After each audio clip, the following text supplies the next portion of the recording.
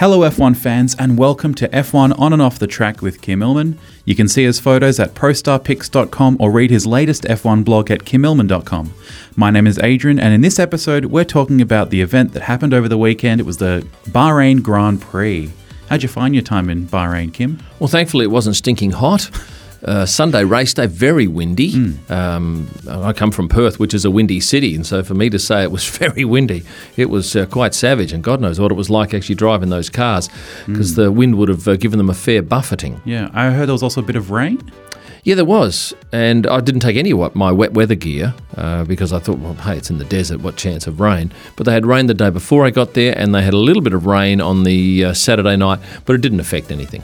Okay, we'll move on straight to the most exciting thing I think that happened from your perspective is that David Beckham was all around the races. Yeah, forget the F1 and the drivers. It was David Beckham.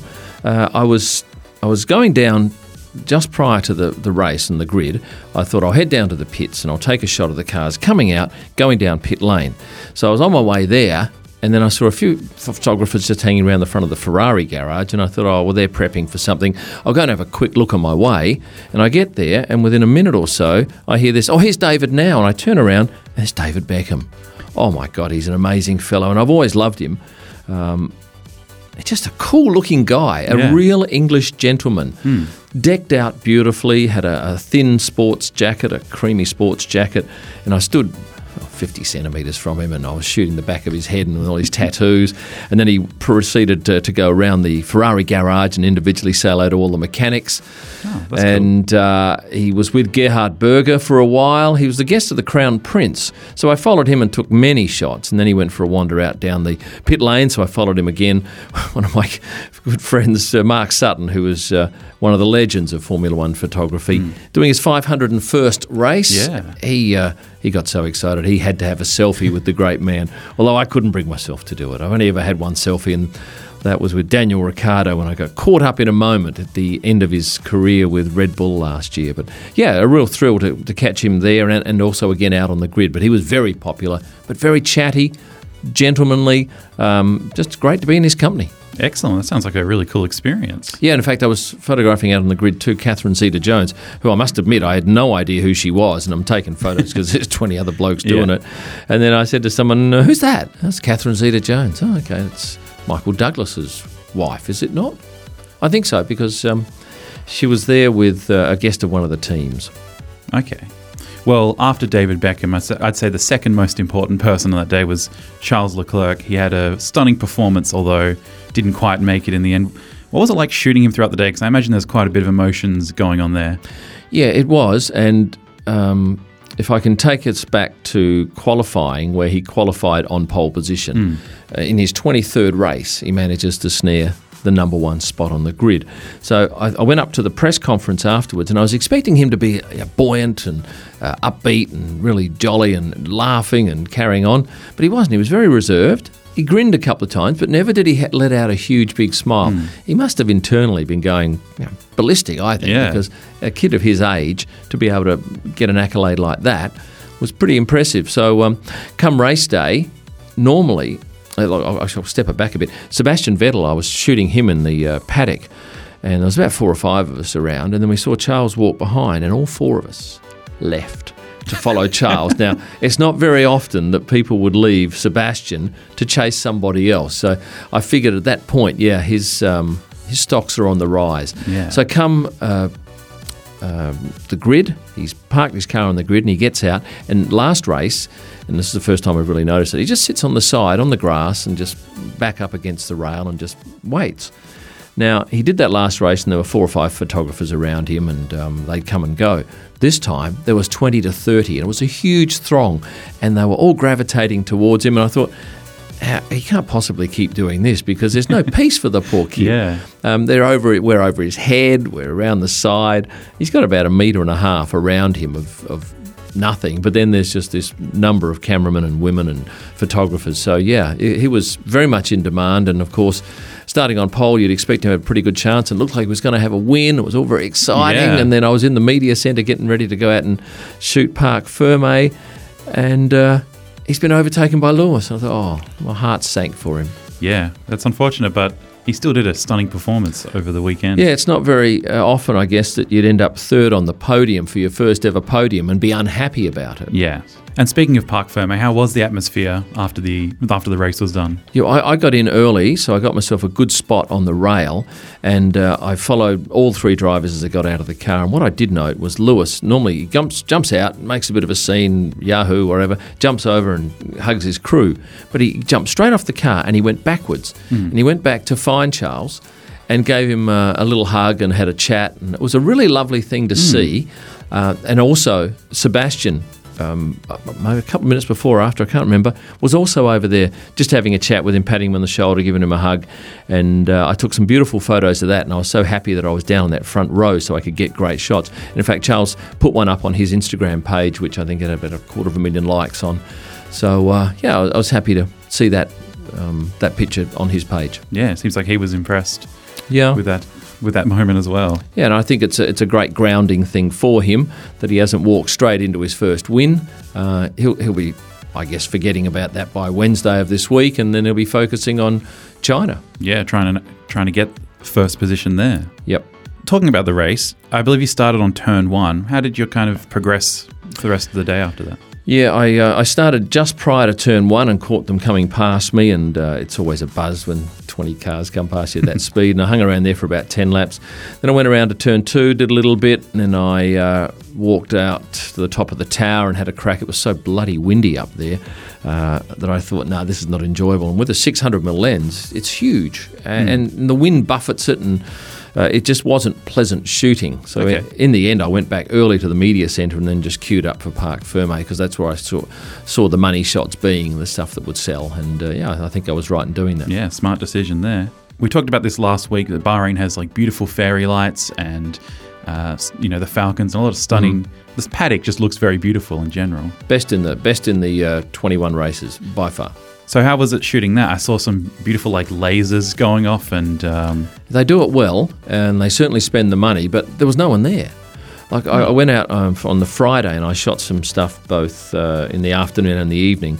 And the evening stuff where you do slow shots of maybe a 30th or 15th of a second, and the lights that are normally a rectangle become these long lines and look really beautiful if you can get the car sharp. And then, of course, you come back into the paddock and all the fairy lights are on. You shoot the drivers with lovely golden lights in the background. There was a photo with Lando Norris that was absolutely stunning. Yeah, it was. Nice pic. And you get the TV lights illuminate the driver's face, and then you get the lights in the background or foreground if you can work them in. But what surprised me on the Friday was there'd be sections of the stands where there maybe 250-seat sections, 2-3 people in them, 12, really? 20.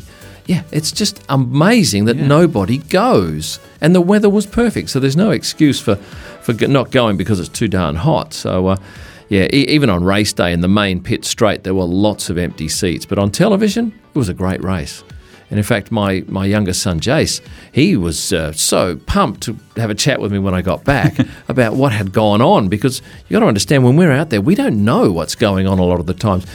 We've probably got an idea of the first 3, but after that, you just don't keep track of it, and then you don't realise sometimes for a day what's actually gone on. But it was a very exciting race and great for the sport. Yeah. You obviously like to get up and close with the drivers and the personalities around F1.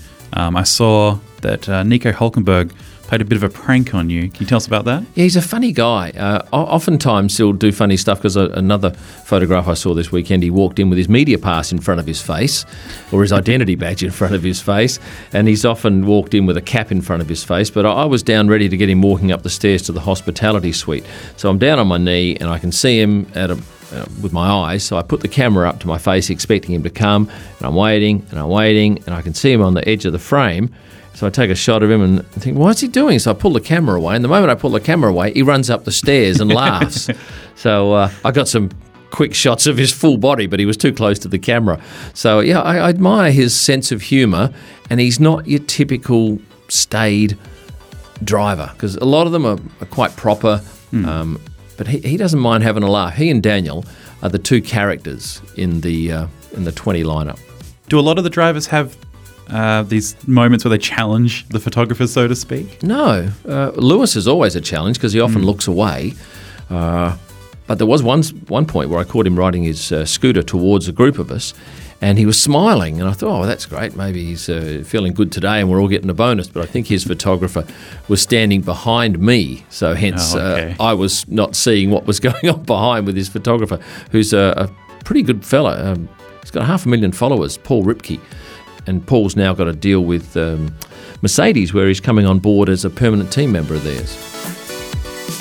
F1 On and Off the Track is presented by ProStarPics.com. Stunning F1 photos live from the track, searchable and downloadable for personal or editorial use. Head to ProStarPics.com at the end of this podcast. Speaking of Lewis, you got a photo of his cornrows in the hair, and I heard something about that affects his helmet. Yeah, somebody asked on Instagram when I put that picture up, isn't that uncomfortable? Which is something that had gone through my mind. And I thought, I'll ask Angela, his physio. And she mentioned the fact that, yes, they need to do some sort of work inside the helmet to allow for that particular hairstyle. So I gather he has a separate helmet for the days that he wears that particular hairstyle. That's interesting. 2 different helmets depending on your hairstyle. They have many helmets. They bring out all sorts of stuff. They'll often change the logos on them, and Bell helmets, RI. There's a couple of others too that provide helmets in the pit lane. But these blokes are just down there all the time providing helmets. That's very interesting. Speaking of your Instagram, you had kind of a big bump over the weekend, going from 7,000 to almost 9,000. And I was going through your photos, and there were some questions from some of the users there, and I wanted to put them to you now. What stuck out? In terms of photos? No, in terms of the comments, because I read most of them, almost all of them, and I'm always happy to hear what people think, because you get a rough idea of what people think. But yeah, it's great getting that feedback, and it's instant. I thought I'd point out some specific ones that I think would be interesting to hear on the podcast. An example is the Spade Station asked, what's your schedule for different GP venues? It'd be interesting to know. Do you guys also reach the venue around midweek? I get there. We start Thursday through to Sunday and go through to Sunday, but sometimes I'll go on the Wednesday afternoon, but almost always it's a Thursday morning early start. Race day's the easiest day. That's more straightforward. Yeah, because Friday's always the hardest day with 2 90-minute sessions, and there's a lot of editing to do in between, and you just don't get any time to relax.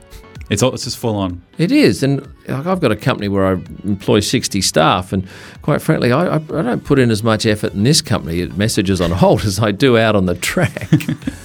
Well, how do you fit in lunch? Obviously, and also things like media center. You talk about how you've always got to duck to your media center. Yes. Do you time that in a specific way, or is it just kind of, I'm full now, got to go back? Let's do Friday, because that is the busiest day.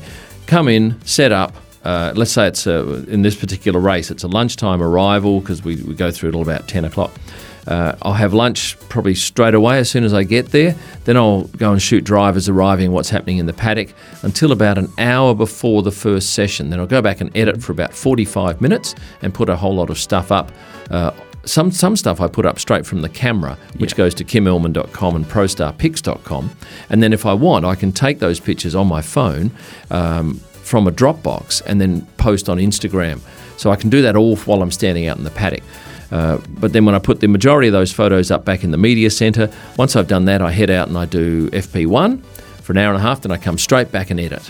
That's about an hour of editing, and I'll go out and do 10-15 minutes in the paddock, and then I'll go out and do the next session, come straight back after the hour and a half FP2, edit, get out again in the paddock and see what's going on, edit again, and then go home and have a sleep. Or back to the hotel. Yeah. Another question from Instagram, and just a note, if anyone wants to have your questions asked on the podcast, just drop it onto the Instagram and your favourite photo and ask a question, and we'll pick them up. Ben asked, how you get drivers to look at your camera? You do seem to have a lot of shots of the personality and the drivers around, and they always seem to be engaging you. Well, no, not always. Sometimes, and you always feel lucky when they do look your way, but there's a couple of guys who I know pretty well, and they will, like someone, Pierre will often look at me, Charles sometimes, Daniel often. The rest of the drivers, it's pretty much luck, although it's important that if I'm out shooting, say, an arranged event, say for Renault, I know the Renault shooters. So if I go and stand next to them, they're pretty close to looking at me because I'm standing right next to the Renault shooters. So that's one little trick, but otherwise it's pretty much just luck of the draw. So it also works too if you say, "Hi, Daniel," and it's very hard for someone not to look at you when you say hello, and they'll often look and say hi. So that's another little trick. Now, I believe Michael Schumacher's wife was there. What was that like? And Mick's mum, because Michael's and Corinna's son, Mick, races in F2. I didn't know who she was, and people were taking photos, so once again I shoot and ask questions later, and I shot her as she went up and had a chat with the guys up in Ferrari. But on the Sunday, she met with Louis Camilleri, who runs Ferrari internationally, and I'd never met that gentleman either, and then later on in the day, obviously I caught my flight and I was sitting near him on the plane, and I got chatting and showed him the photo. It was always nice because a lot of this stuff that goes on in F1 is networking, and it doesn't hurt to be known to the people who are mixed up in these teams. So you had to how quickly was it dashing from the event to your plane after? I had to leave at exactly 8 o'clock, so I really only had time to shoot Parc Ferme. I didn't get a chance to shoot the podium and the champagne. I had to go and pack all my stuff quickly, take my suitcase and all my photo gear out to the car park, meet my driver who'd been waiting for 3 hours because they block all the roads into the track at about 6 o'clock. So he got there at 5, waited 3 hours for me, and then we had terrible traffic out to the airport. But in the end, I got there and there were no dramas. Last week we were talking about how as a dusk race, the sparks are so much better to photograph during this race in Bahrain. Did you get any great ones this time? I'd love to say yes. I'd love to say I got a shot of Carlos Sainz, I think it was, in his McLaren, after maybe the first corner where it's just lit up the whole straight. It looked amazing. I didn't get it. I was on the wrong corner. And in fact, I'm not sure I've seen anyone with that particular photo, but if you got that pic, that was amazing because it just looked like an explosion, but ran for 4 or 5 seconds. So coming up next week, we'll be talking about China, which is the 1000th F1 race, which is pretty exciting. Are there going to be a lot of festivities? Do you foresee a lot of festivities? Well, you just don't see that many spectators at the race, unfortunately. It's unfortunate for them it wasn't in Europe, because if that was somewhere like Italy, my gosh, that would be crazy. But really, what is it? It's a number. It's got 3 zeros on the end of it. But yeah, it's the first time they've had a race with 3 zeros on the end of it. So they'll make a lot of it on social media, and there'll be a few things for the TV cameras, I guess, and photographers like us. But really, I don't think it does much to increase sales at the event. And so there's one, and we'll probably talk about this next week, there's one grandstand in China where they just can't sell. So they have to put... No, it's down the far end of the track. So instead of leaving a few hundred people in a 10,000 seat stand, they put some signage over the top of it and just render it useless. Well, fair enough. We'll discuss more about China next week as we do the pre-race there, but this has been the post-race for Bahrain. To see any of the photos we've talked about today, you can head over to prostarpics.com or kimillman.com. You can also stay updated by following Kim on Instagram @KimIllman. And remember, if you do have any questions, you can pop them on Instagram, comment on any of the photos you like, and we'll pick them up. If you like what you heard today, please give us a review and remember to hit subscribe to stay posted for our next episode. Thank you very much for listening, and we'll see you on and off the track. F1 On and Off the Track was presented by ProStarPics.com. Stunning F1 photos live from the track, searchable and downloadable for personal or editorial use. ProStarPics.com. Head there now.